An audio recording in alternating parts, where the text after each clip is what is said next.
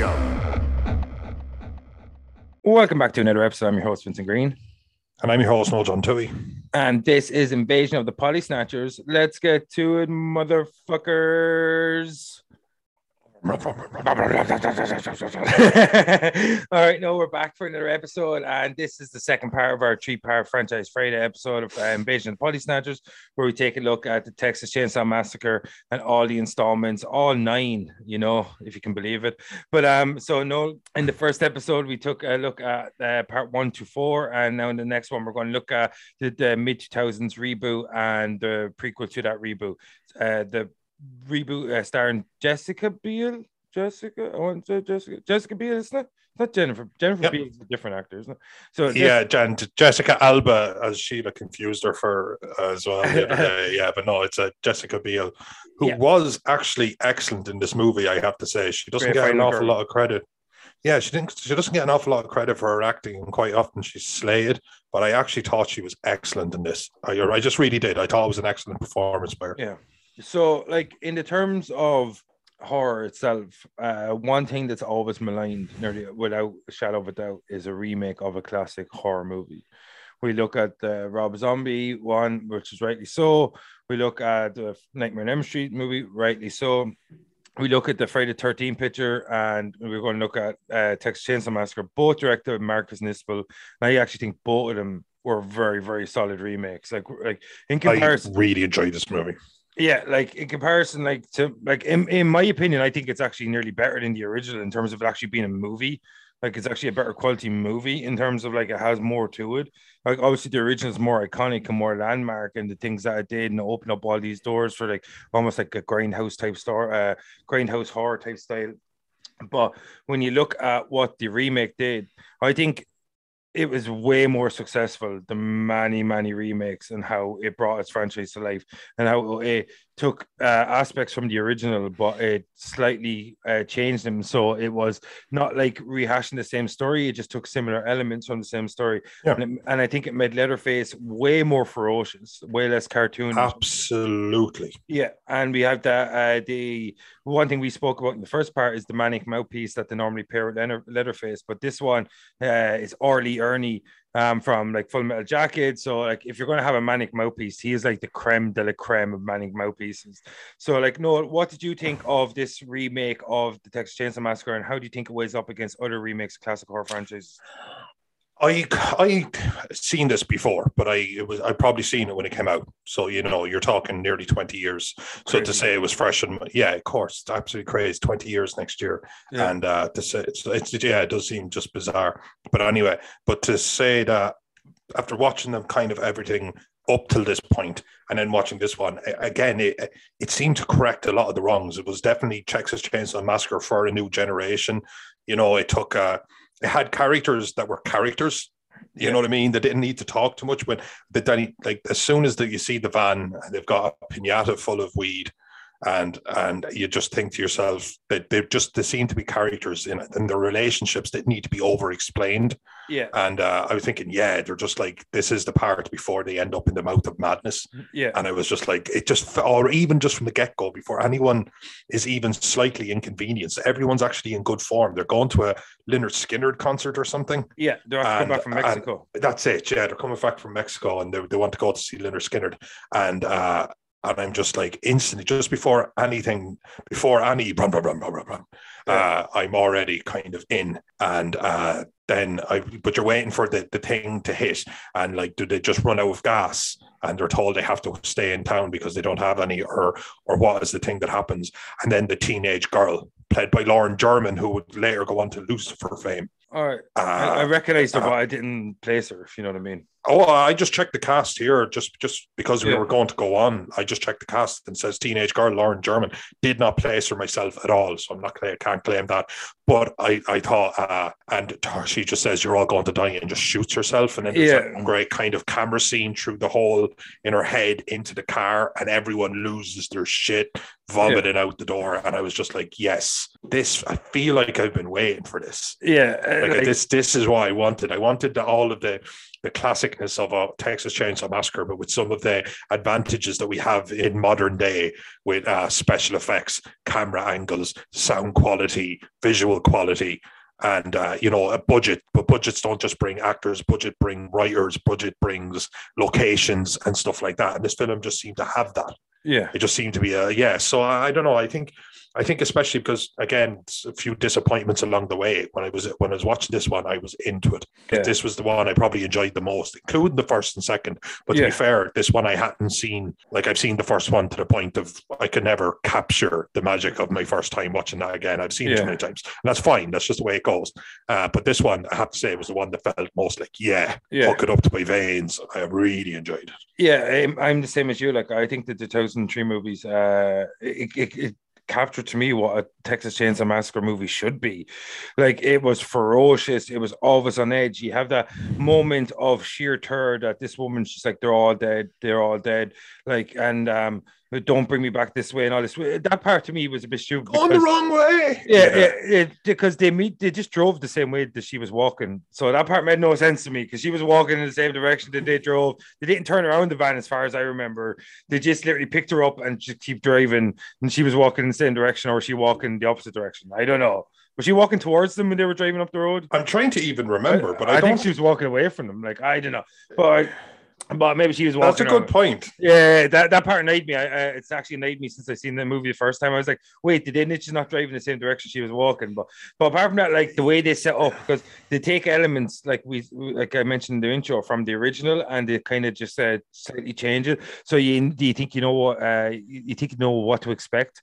And then they change it, so it's kind of like a homage, with at the same time they're putting their own spin on it. So, like, in the original, we see the crowd from the first movie, Sally, Franklin, and the other two dudes, and I think there's another girl.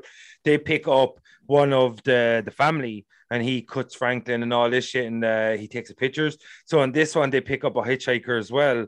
But as you said, it was this like young girl, she's traumatized, and then all of a sudden she pulls a gun out of I don't know where she was keeping that gun. Like, it seemed like inside of herself. She was wearing like a summer dress kind of thing. And that was a big gun. And it was a big old gun that she just pulled out, and she went, "You're all going to die." But you know what? Like, there were forgivable little things, because I'll forgive that. That was just such a great introduction to, like, you. There is just these things where you kind of think that MASH thing that went around recently in light of what's going on in Ukraine, and thoughts about Ukraine, and fuck Putin, bunker bitch, I hope he dies. But there is that war is worse than hell, because hell is full of bad people. Yeah. But so they had just crossed over into a hell or a war or whatever you want to call it. They were somewhere they did not need to be. Yeah. To get out with the dump, isn't it? Yeah, exactly. As in, I love when you're just watching it, and the little sadist that the horror movie genre brings out in you is like, that dude's definitely the first that's fucked. Yeah. You're fucked. You're fucked. Yeah. What I loved about it is, like, they're like, you get into a situation where you're like, she mentions they're all dead. Don't go this way. You're going the wrong way. So far, she was so terrified to the point where she pulled the gun out and took her own life. And now you have to try to figure out the situation. Like, one thing they didn't really ask, the first question I would have asked, and I said this to the day I was watching with Lorraine, was like, I would have asked straight away, is like, where was she going to? Who's dead? Yeah. What was she talking about? Why did she not want us to go in this direction? They're all the questions that I would have asked immediately, and all they kept saying was, "Let's ring the cops." Like, I'm like, the traumatized girl who's walking aimlessly on the road, who is terrified. Before this van moves, I would like to know that I'm not going the direction of whatever it is has happened to you. Exactly. And that's not even. That's self-preservation at a level that I'm not going to apologize for. Yeah, I would, of course, want to get the girl to safety. Yeah. But no part of you should be thinking, okay, like, sure, we have to go over like eight miles of open land where these people like to hunt or prey. But like, the hospital that way is 5 miles closer. It'll take us 2 hours to go around the other way. Yeah. like literally, like if I picked up a stranger and I'm driving like west, just say, and they go, they're all dead, don't go that way, you're going the wrong way. I'd be like, pull on brakes, and I would just turn around to her and I'd be like, who's dead? And why should I go this way? Would be the very first things I'd say to her. Like, it's like, what are you talking about? Because even if she seemed incoherent, I'm like, okay, let's just spin around. Let's drive back in the other direction and let this woman tell us her story. Even if it's insanity, there's a reason she's saying these words. There's God, yeah. You know what I mean? Like, so I just think that the part that annoyed me the most about this movie is that they didn't ask enough questions about the situation. And I know you could say maybe they were kind of placed in the situation before they could even ask questions. But after the fact, even they were like, let's talk to the cops in this area. This young girl, literally, as you said, like just walking, wandering down the highway, probably like 90 or 100 degree heat in Fahrenheit, you know, because they use that fake temperature over there. But it's a silly temperature. Yeah, but so I just think like there are questions I would have been asking, or any kind of sane person would have been asking, weren't really asked. And they straight away went into the area where she was like, don't go there, you're going the wrong way. And immediately they're like, let's reach out to the cops. And then they go to the shadiest looking fucking petrol station I've ever seen, and they're like completely obnoxious to that woman. Like, that's a good point, aren't they? Yeah. Like, you know what I mean? Garner knows. But that's it. Oh yeah, that's it. That's exactly what happens. And then she's like, "Oh, they want the sheriff would be much obliged if you went to him." And they've got a dead body in the car. I feel like we need to emphasize the fact that there's a dead teenage girl, and no cameras, nobody to say that it wasn't you that did it. Yeah, like at this point, you'd very much like the authorities to come to you. And the sheriff, no, you're not going to a police department or a police station. No. You're going to the fucking absolute back arse of nowhere, sawmill, to a dilapidated sawmill. And they'd be like, yeah. Like that girl was absolutely terrified of something. She didn't specify what, but she did kill herself rather than go this direction.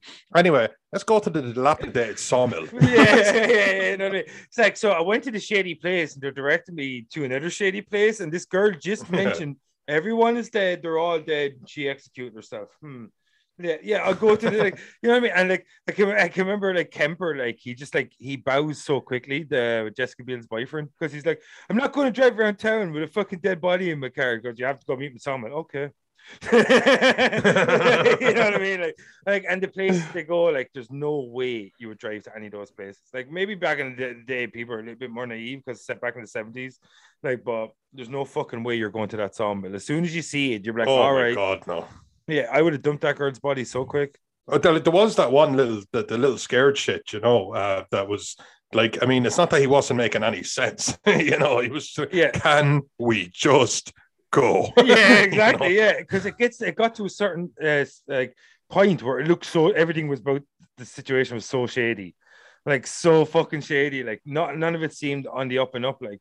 And then like when they go to the sawmill, they're waiting around for the sheriff. He doesn't show up for ages. And Jessica Biel and I can't remember her character's name, but her and Kemper decided to fucking, let's just start scoping out farmhouses to see if we can ring the sheriff. Like, you know what I mean? It just, I don't know. Sometimes the level of trust in this movie just didn't make sense. Like, and then when they go up to the farmhouse and that dude comes out who looks like he eats babies, like, and they immediately trust him. Like, you know what I mean? Like, or the little kid with the teeth. Is that what you're talking about? Or no, I'm talking about the dude, the double amputee in the wheelchair, the old dude. Oh my god, yeah, of course. And he's just a ray of fucking sunshine. Just fucking. Oh my god, yeah. There were so many things. Like there were so many red flags. But it does question. Like you want to go. Like there was. I can't think. He was played by Eric Balfour, Kemper. But he did like want to get the fuck out of there sometimes, and they just like had those scenes where he just looks over at the girlfriend, who in this case is Jessica Biel, and she just gives him that, we're doing right by this girl, you know, we're not leaving her, and then he just like, fuck. Yeah. And I think a part of him was like, I'm definitely getting killed out here. Yeah, but she's so hot though, like, you know, that's it. She's just too beautiful to not listen to. That was the situation that he found himself in. I just thought it was ridiculous though when Kemper lets her go in the house by herself. There's no way you're ever letting your girlfriend go in that house by herself. No way. Like, as I said, that dude looks like he eats babies.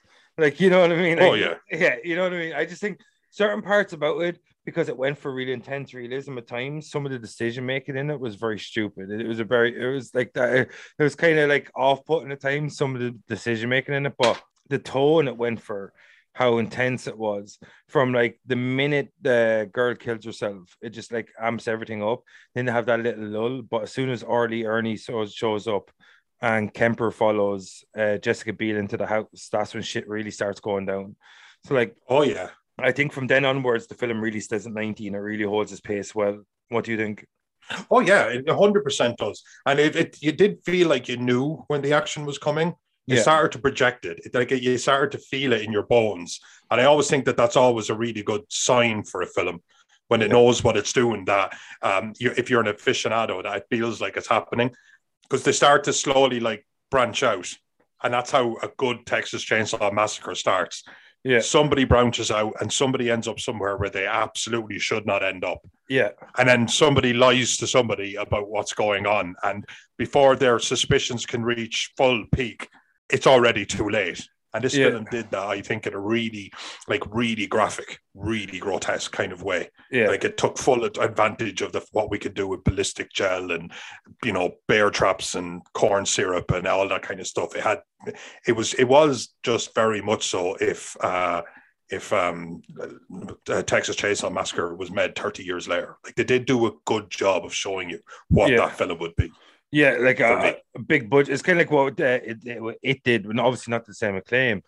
But the It remake by Andy Machete was, what if we took the premise of Pennywise and we put today's technology and today's budget on top of that storyline, and how would it be? How Yeah, would it yeah. come? Something that was made for TV in Yeah, 1990 versus something that's made with a blockbuster budget in 2017 is yeah, dramatic. yeah, exactly. Very, very dramatic.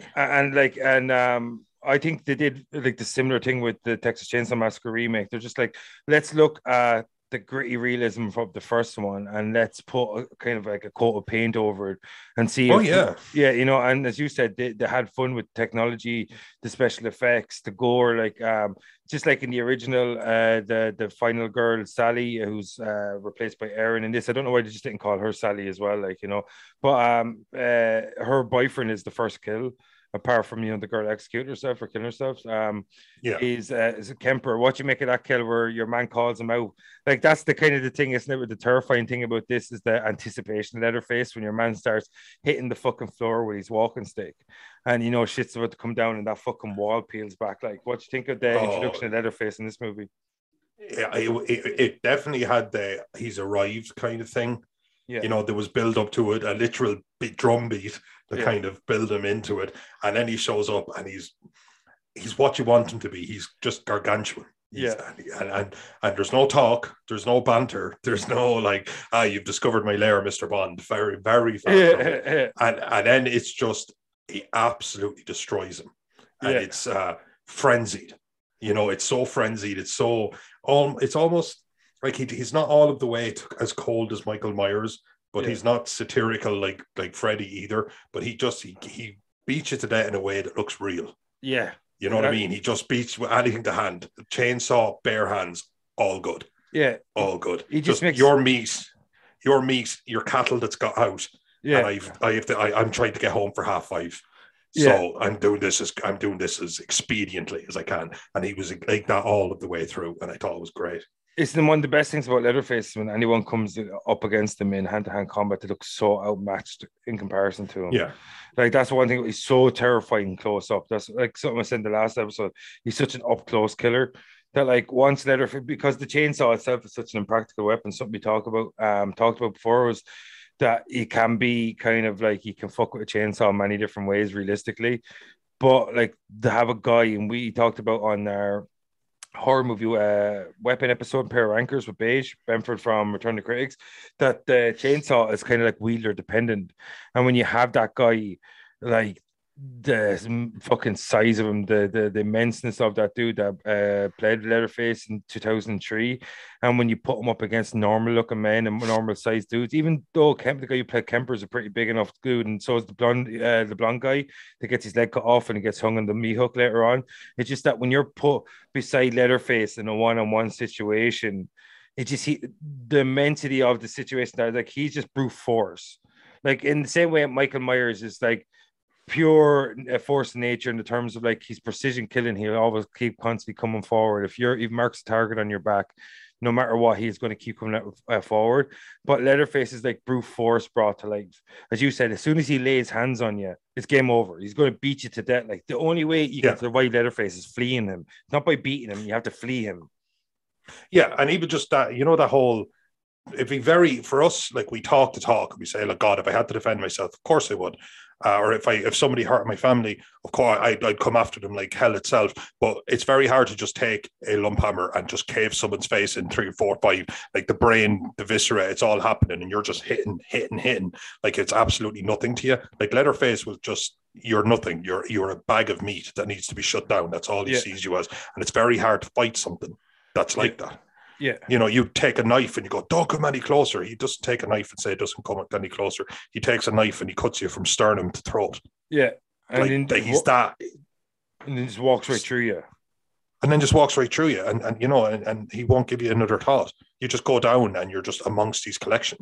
Like he does not care what, he'll never find out what your name is. He'll never have any, and to fight something like that is a truly terrifying prospect. And I think that's when horror is done right. And I'm sure, of course, because we're fanboys, when Annie tried to remake a property, it almost entirely falls apart. But I actually thought I'm not sure how I felt about it originally, but upon rewatching, I thought that this was a really, really good effort at revamping the franchise, because it had all of that. The things it got right outweigh the things it got wrong, and something it got right for me was Leatherface. 100%. Leatherface is terrifying in this movie.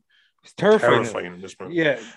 And that's why I've said many times that like Leatherface kind of became a little bit cartoonish, or like as the original 4 went along. Like in the first movie, he's terrifying, but in the second one, he's slightly more cartoonish, and so on and so forth. It became more of a caricature of himself, and he lost that kind of like ferocity that he had in part 1. That's that fucking single mode where he'll just, as you said, he'll just like cut a person from fucking like sternum to your chest without even thinking about it, like, and just cut right through you.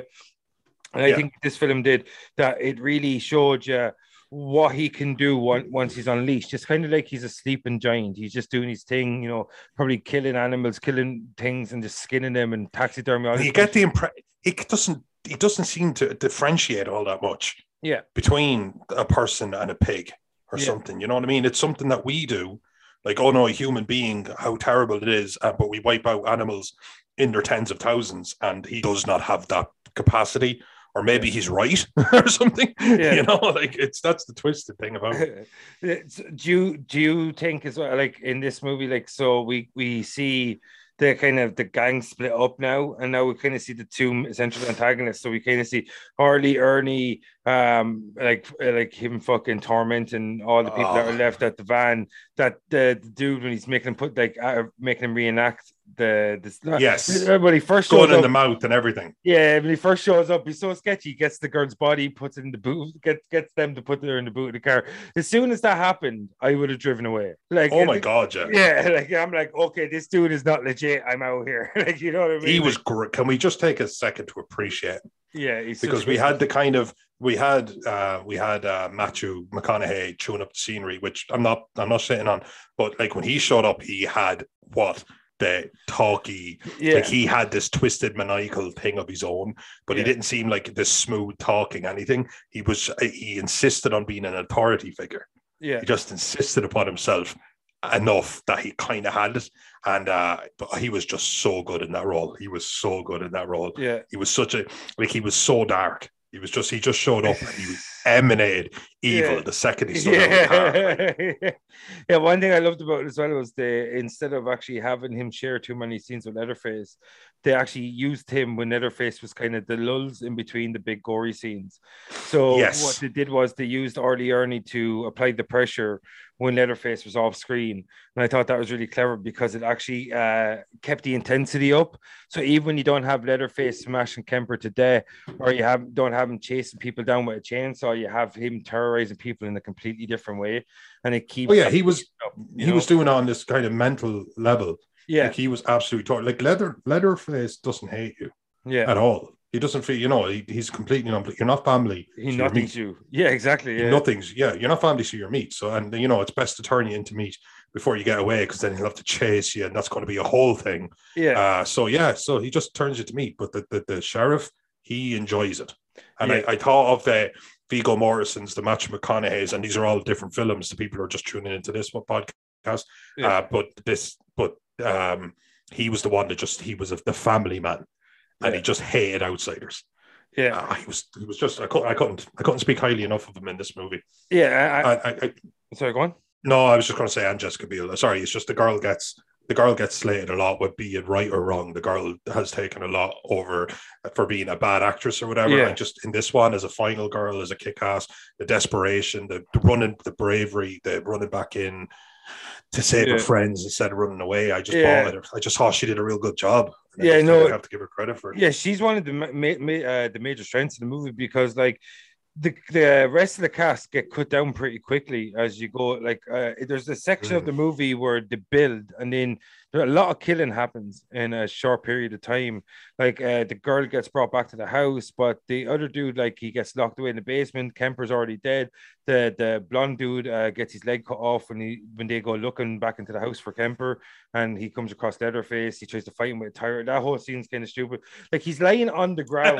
Why doesn't he just get off? He's just like, there's a dude. Like, I'm just gonna say, all right, if there's a dude in a wheelchair trying to prevent me from doing something, I'm lying down, just stand up and topple over the wheelchair and take the thing off him. Like, I just didn't understand. I just didn't understand that scene, because like, he's lying on the ground, and Leatherface, the dude is thumping on the ground, and the wall opens. He's still lying on the ground. He only moves when the chainsaw starts. Like, I'm glad that we're finally exposing to the world our hatred of people in wheelchairs. Fuck that, man. Too long they've had their. No, I'm just saying, like, that dude, like, he could have easily gotten it back from, but I just think that I can't even remember my initial point, but like that you hate people in wheelchairs. Like, sorry, continue. Dude, I used to work with a company that manufactures wheelchairs. So fuck you. Yeah, of course. So you could sabotage. Shit, impose. Good. Timestamp. But yeah, no. Like, I think, like, with the way the cast gets killed off kind of quickly or immobilized, the movie relies massively on the strength of Jessica Biel as a final girl for a large portion of it, and she didn't let us down once. She gets covered in gunk, muck, blood. She gets almost killed several times. She gets chased down. She puts in a real, like, I think a real top-notch final girl performance, because there's a lot of physicality to it, like a lot of physicality to the role she put in, and she was believable the entire time. And it's like you said, there was a part where she was about to leave, and she realized her friend's still there, and she could help her, and she goes back in the house. So like, the stakes were always there for her character, and she conveyed them very convincingly for me throughout the movie. And the second half of the movie, most of the narrative relies on her, because, as I said, either her friends are either being killed or incapacitated at this stage. Like, so and she has a lot of big scenes in the second half of the movie, and I think she does well in all of them.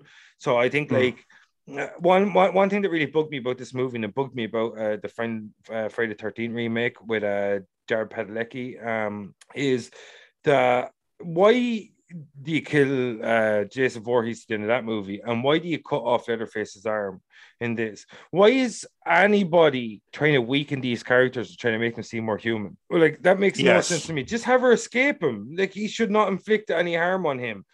As I said to you, you should not be able to beat him. You should not even be able to compete with him on a physical level. The only way you survive I keep trying to call him Hellface. Yeah, I know, but you did it once, and now it's in that part of your brain that won't let you stop doing it. So the only way I think you should be able to survive Leatherface is if you flee from him.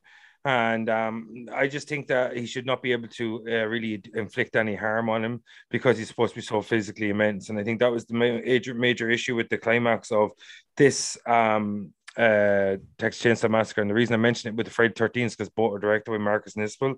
So I don't know why he did that, maybe to try to humanize these characters, but why try and humanize these things that are supposed to be the personification of evil, unstoppable evil, like the living manifestation of death or whatever.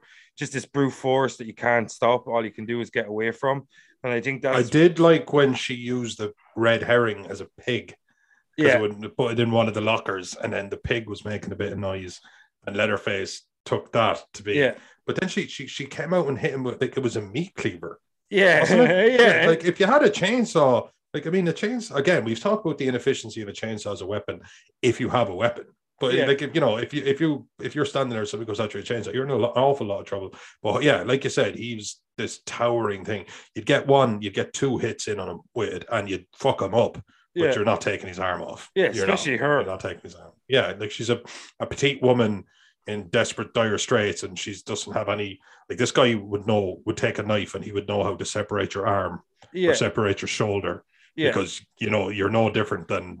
This is what he does, like, so of course it was a bit silly, but it was just this film had some great gore, like the guy just hung on the meat hook and then chopped in half or chopped across, and it's like he struggles a little bit to get through the spine, and that's just like people being reduced to meat. I thought this film did that really well, and people stepping in bear traps and stuff like that. Yes, so you talk about people being reduced to meat, and the reason they have this fascination with meat is that we see in the follow-up to this movie 2006 prequel that the Hewitt family used to all work in a slaughterhouse. The slaughterhouse was shut down, and then the town kind of ostracized them slightly. Then they turned on the remnants of the town and slowly took over the ruins of the town that they lived in. So what did you make of the follow-up from this? I thought it shared the tone perfectly. Yes. They fit together so nicely, I thought.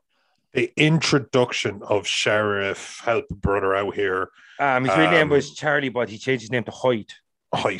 Was, I thought, excellent. That scene, he says, because the Leatherface obviously kills his boss. That's former boss, because he's throwing him out his job. And honestly, like that plant gave him something to do, and it kind of like kept the demons at bay, I guess. And he kills him, and then the cop goes, "Look, we're going to arrest him." And he brings him with him, and then he gets out of the car with a shotgun and says, "Sheriff, I think we have a problem." Blows his brains out, and then takes his badge. And I just thought, nice. That was nice. Like that was a nice, and especially when it's retroactively introducing a character that's already been introduced. Because they've gone just before 2 years or whatever before the events of the 2003 film, and I just thought that was really, really cool. I really did, and I thought the sheriff is probably my favorite non-Leatherface character. No, he was. I think like his the manic mouthpiece, but Arlie Ernie. There's so many times where those films could have lulled. And as I said to you about the last movie, he just keeps it up that intensity constantly. Like when Leatherface is not cutting people up, there's a lot of times where the sequence of Texas Chainsaw Massacre kind of dip and lose your interest a little bit when he's not on screen wielding that chainsaw. But he just keeps it up. It's like you said, "Sheriff, we got a problem." And as soon as he says it, he executes the dude. He doesn't even give him a chance to respond or anything. He's every bit as much as a killer as Leatherface. Maybe even more so, because as you said, he enjoys it more, Oh, he does, yeah. No, the Leatherface was something anatomically, genetically, whatever, wrong. He doesn't have the capacity. The sheriff is obviously able to get to 50, 55 years of age, living in society, dealing with people on a regular basis and hide it. And that's the difference. You know what I mean? That's when you go for an insane defense. That's why Ed Gein was able to get one. That's why it's so actually hard to do, because you have to not understand the difference between right or wrong. The sheriff understands it. He doesn't give a fuck. Leatherface doesn't understand it. Leatherface is going to do whatever the sheriff or whatever anyone that he holds in a regard of authority is telling him to do. Exactly, because he knows his limitations. That he doesn't plan things out. He doesn't have the capacity to. He nothings. He nothings. I can. I'll tell you one thing. If I'm working in any shop or any job, and someone says to me, "Hey, can you tell that dude he's fired?" and he's over there just cutting up piles of meat, looking into the distance, not saying a word to anybody. This plant's already closed down. What's he going to do? Fire you? I'd be like, dude, suck my dick. What are you going to do? Double fire me? I'd be like, dude, let's shut down the plant for a minute. Let's just see what happens. Because I'm not going to go over and talk to him. I'm not talking to this dude. I've avoided him every day of work since I started here. I'm not going to go near that guy. He's aimlessly chopping up meat for hours. Dude, that Yeah. guy hasn't spoken in weeks. You want me to tell? You want me to? Dude, I've never even seen that dude eat. Yeah, exactly. Yeah. This dude spends all day around food and he has never once eaten. No, I'm just not doing it. Yeah. No, again, not for a job that you've already lost. No, I Yeah. thought he was just absolutely yeah, of course, that was also a great scene. And it was a great first death for the boss. I thought that was a good, absolutely violent, proper kind of Texas Chainsaw Massacre death. Yeah. I thought this kind of did it. I think this is what I wanted when Texas Chainsaw gets brought to the new age, that they're able to delve more angles, more kind of cinematography to the actual violence of it. And these two films back to back did actually a really good job of this. Like, if it was possible to really build something off the back, I think these two did a decent job of it. I really do. And maybe it just wasn't to be more so than anything else.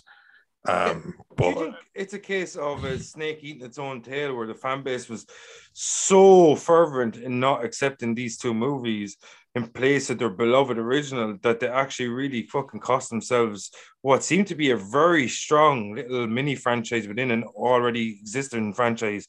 It was growing. It had its own identity, it had its own style, had its own level of gore. It had all high stakes. It explained the backstories of this family in a way no other Texas Chainsaw Massacre movie did. It had a really strong cast. It had like Jordana Brewster in the sequel. She kind of replaced Jessica Biel as the final girl, and you got to keep a lot of the same elements. All the same cast. The family came back. Like, I don't understand why these movies didn't actually spawn more, because they're so good. They actually really are. They're like 7 or 8 out of 10 horror movies. Like, they really are. Think about, like, all the stupid decisions aside. Sometimes horror characters make stupid decisions just because they have to be put in those situations. where would horror be without stupid decisions? People running upstairs. It'd be thrillers. It'd be thrillers. You know what I mean? So, like, sometimes you have to take away the intelligence of some of these characters to put them in these situations that you normally would never find yourself in. And that's what horror is. All right. But, like, when you look at take away a couple of the stupid decisions these characters make, as we said, these movies are so fucking solid. Like, they're terrifying the whole way through. Leatherface is like the physicality he can bring, the way he wields the chainsaw, where he, like, that we touched upon the blonde dude's running away, and he just kind of fucking flings that chainsaw at him, and he cuts his leg off. Actually, no, sorry, he meets that. That's actually in the Netflix one where he flings the chainsaw, but he cuts that dude's leg off, and he just grabs him. This is like a dude's like 6'2", probably weighs like 14, 15 stone, maybe less. And he carries him like he's a child and just puts him on a meat hook like he's a shank. And like the immenseness of the Leatherface in these two movies. And I just think that when you see the breeding ground he came from, I know he's not like their actual son, but you see the environment he grew up in, and you can see why he's the way he is. And like, they didn't try to humanize the character, but they gave us a kind of a view through the window of how that he never had a chance. Yeah, never had a chance, and how he could. That doesn't justify the monster he became, but he never had a chance. Yeah, and I just like the way that they showed that how a monster like that can be created. You know what I mean? Yeah. Oftentimes it takes other monsters to create a true monster, and I think that's the case with this family, that the real monster really is Artie Ernie, and everybody else kind of follows his lead, and they become monsters themselves because he's the one that changes them to cannibalism. He's the one that starts getting them to murder people and covering up murder. He's the one that starts to slowly take over the town and starts this thing like, we never go hungry again, that kind of thing. So I think he's kind of the propeller and Leatherface is the ship, that kind of thing. Like, so he's constantly directing it, but the course of action is often carried out by Leatherface. So, like, and that's the situation. So, like, I think that's why these two movies are actually really good, in my opinion, because you have all these different elements to bring the gore, the horror alive, or whatever, and you still have all these really cool characters that they do fill us in, and they give us their motives in a way that the other Texas Chainsaw Massacre movies didn't really do. Like, yeah, that's true. It did seem more three-dimensional, didn't it? Actually, Texas Chainsaw Massacre 3D coming right up. But it did seem to have the storyline, and it just without taking away from the maniacal and just inexplainableness of it, the twistedness of it. And I think it did a really good job balancing it. And I think that when a horror movie does a good job balancing the evil, the bad, versus the good, like Jessica Biel, like, she was just a conscientious character. Like, it didn't matter what was going on. If she could save her friend, she was simply going to. Yeah. And with the bad guys, they were twisted. Yeah. And they had a way of doing things, and absolutely nothing was going to stop them. Then you had Leatherface, who they just finally just made what he is. He wasn't a pervert like he was in the second film, where he's falling in love with a would-be victim or anything. Wearing makeup and shit. Yeah, wearing makeup and stuff. But that he was just somebody who liked to experiment with flesh. So yeah, no, I do. I think it succeeded on three fronts, and I do think that the snake eating his own tail thing, I think it was doomed to failure because people don't know when they have a good thing. They don't, and you don't. You go in wanting to hate it, and if it's not exactly what you expect, like the first film didn't have to be exactly what you wanted to expect because you didn't know what to expect, and you don't. Every sequel never has that same safe point where people go in and say, oh, I don't know what to expect. You kind of do. You kind of already got a bias. And I thought this film tried its best on so many fronts and landed on so many fronts. And the only things I pick apart are quite silly things. So I actually thought the acting, I thought the story, I thought the introduction of the good characters and the bad characters, I thought the deaths were excellent. I thought they were grotesque. I thought it was true to the initial perversion, like the tea lady. Like she's just sitting there in the middle, like, and she's a real large woman, and she's like real pleasant and stuff like that. I thought it had the whole twisted Manson family thing down as well. I liked in the prequel too the way they kind of had it in the backdrop of the Vietnam War. You had a guy that was trying to dodge the draft, and they bring that in as well. And like I love the guy who plays like Matt Bloom or someone that plays him, that like when that's who it was. He keeps calling Arlie Ermy a pussy, and he goes, you think I'm a pussy? You don't want to play with me no more? When my nephew Tommy, he ain't no pussy. He'll play like, you know what I mean? He's like, maybe you could play with him for a minute. That scene was terrifying when he starts stripping the skin off him and all that shit, like, you know. So and that was proper torture horror. That was proper torture horror. Unabashed. And like even the anticipation of what was to come next when he goes like, my nephew Tommy, like he ain't no pussy, you want to play with him, like that's terrifying as well. And that's the good of having someone like an Arlie Erny in there where you can just, is it Arlie Erny or it is Arlie Erny, it's not Lee Erny, but Arlie Erny.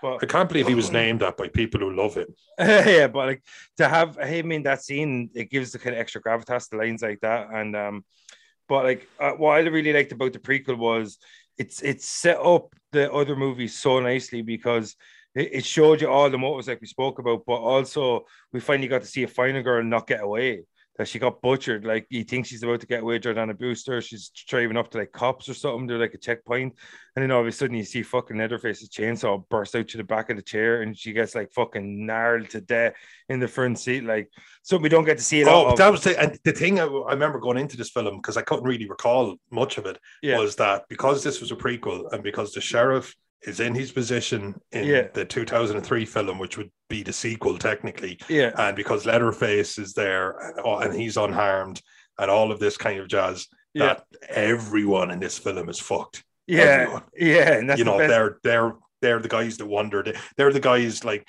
you know, like Dutch and his team and Predator go in to find Hopper, and they're all hanging from trees. Hopper, they're all hanging from trees. And this was they're all hanging from trees film. And I love that as well, because I love the fact that I didn't have any hope for any of them. Yeah, and I like the way as well the temptation might be to have about the family of the blonde girl from the street, the road, and not having that, because you would have known they all would have died. And I thought this was cool because they really did play with you, because you kind of don't put the puzzle pieces together until you see Jordana Brewster die, and you're like, oh, of course they all had to die, because for all the reasons you just said, like, you know what I mean, like. And that's one thing I liked about it. They really played with the idea of that there is actually they're going to be a survivor, and then you're going to be like, oh wait, then you might have asked a few questions at the end, but then the fact that they killed her, I thought was cool, because normally you don't get to see the bad guys win in a horror movie, and this time the fucking bad guys won, which is something that you don't really get to see a lot of. So that's kind of cool. Like, but what did you think, before we get the fuck out of here, what do you think of these two movies as a package compared to the first four movies? I think they're aging extremely well. I really do. I think they're what the third and fourth movie kind of wish they were. I think the first and second movie, they are what they were. They are what they were meant to be. One was a bit more tongue in cheek, and that was purpose, like you said. That I had to look it up. I didn't want to talk over you. You said The Breakfast Club. I didn't know they had a Texas Chainsaw Massacre 2, Yeah. like the Breakfast Club. Yeah, no, you're absolutely right. They did. Yeah. And so they were self-aware. And I think with the third and fourth, I think what they were going for was what, to the 2003, 2006 captured. Yeah. And you know, the violence and the grotesqueness and the storytelling and the acting. It was just the right amount of hammy that I wanted without going over it. And they made me afraid of Leatherface again. Yeah. As opposed to a very kind of camped down over. I don't know. He got very silly in 3 and 4. He really did. That's what I'm saying. He got Matthew McConaughey and Viggo Mortensen became the. And in 2, actually, think of it. 2 doesn't escape that critique at all. Yeah. A Leatherface that falls in love. No. Yeah, I think that what the sentence you just mentioned is the perfect epitome of these two movies. It made you be afraid of Leatherface again. It made Leatherface scary again.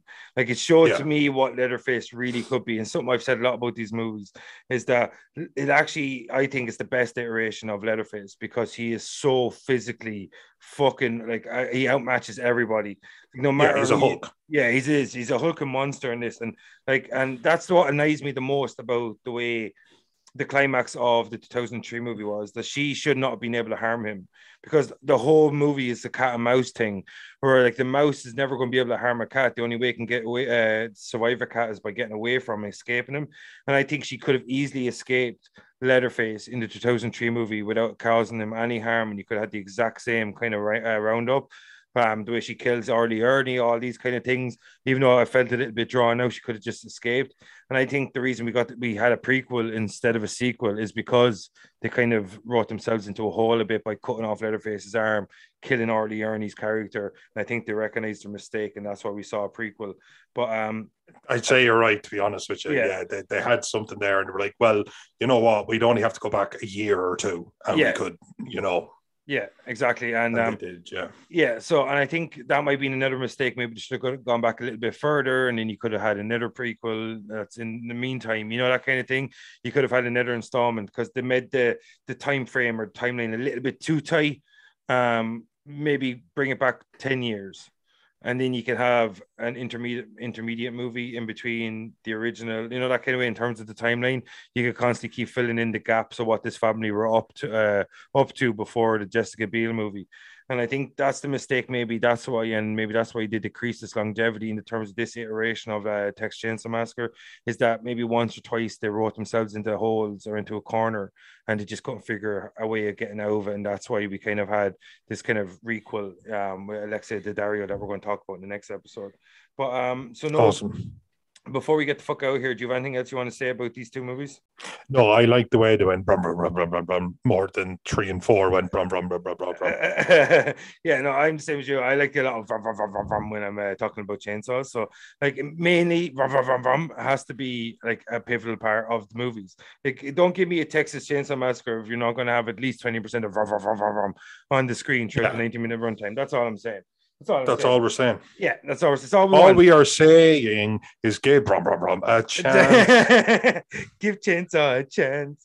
I'm the same as you. I think they're a little bit underappreciated, but I can see why they didn't have more movies because. And you know what? I've been a part of the problem more than I've been a part of the solution with this fanboy horror thing. So I'm not trying to fucking, rain on anyone's parade. It's just when you look at these things retroactively. Yeah, I think, So before we get the fuck over, I think it's not just the fan base, but I think also maybe the writers themselves might have actually limited the lifespan of the franchise by certain creative decisions they made.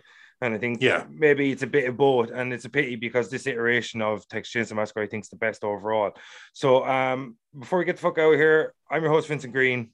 I'm your host, John Dewey. And that was Invasion of the Potty Snatchers. And that was Texas Chainsaw Massacre 2003 and Texas Chainsaw Massacre The Beginning from 2006. See you next time, folks. Peace.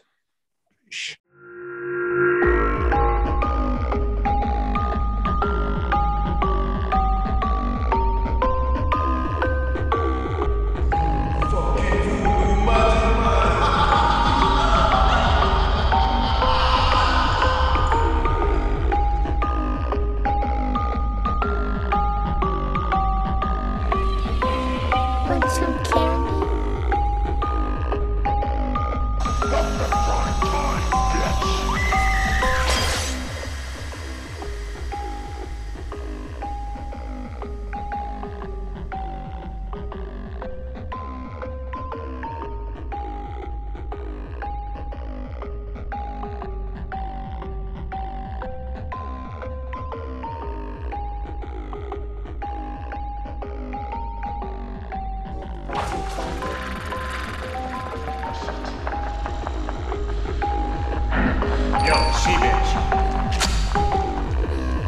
go.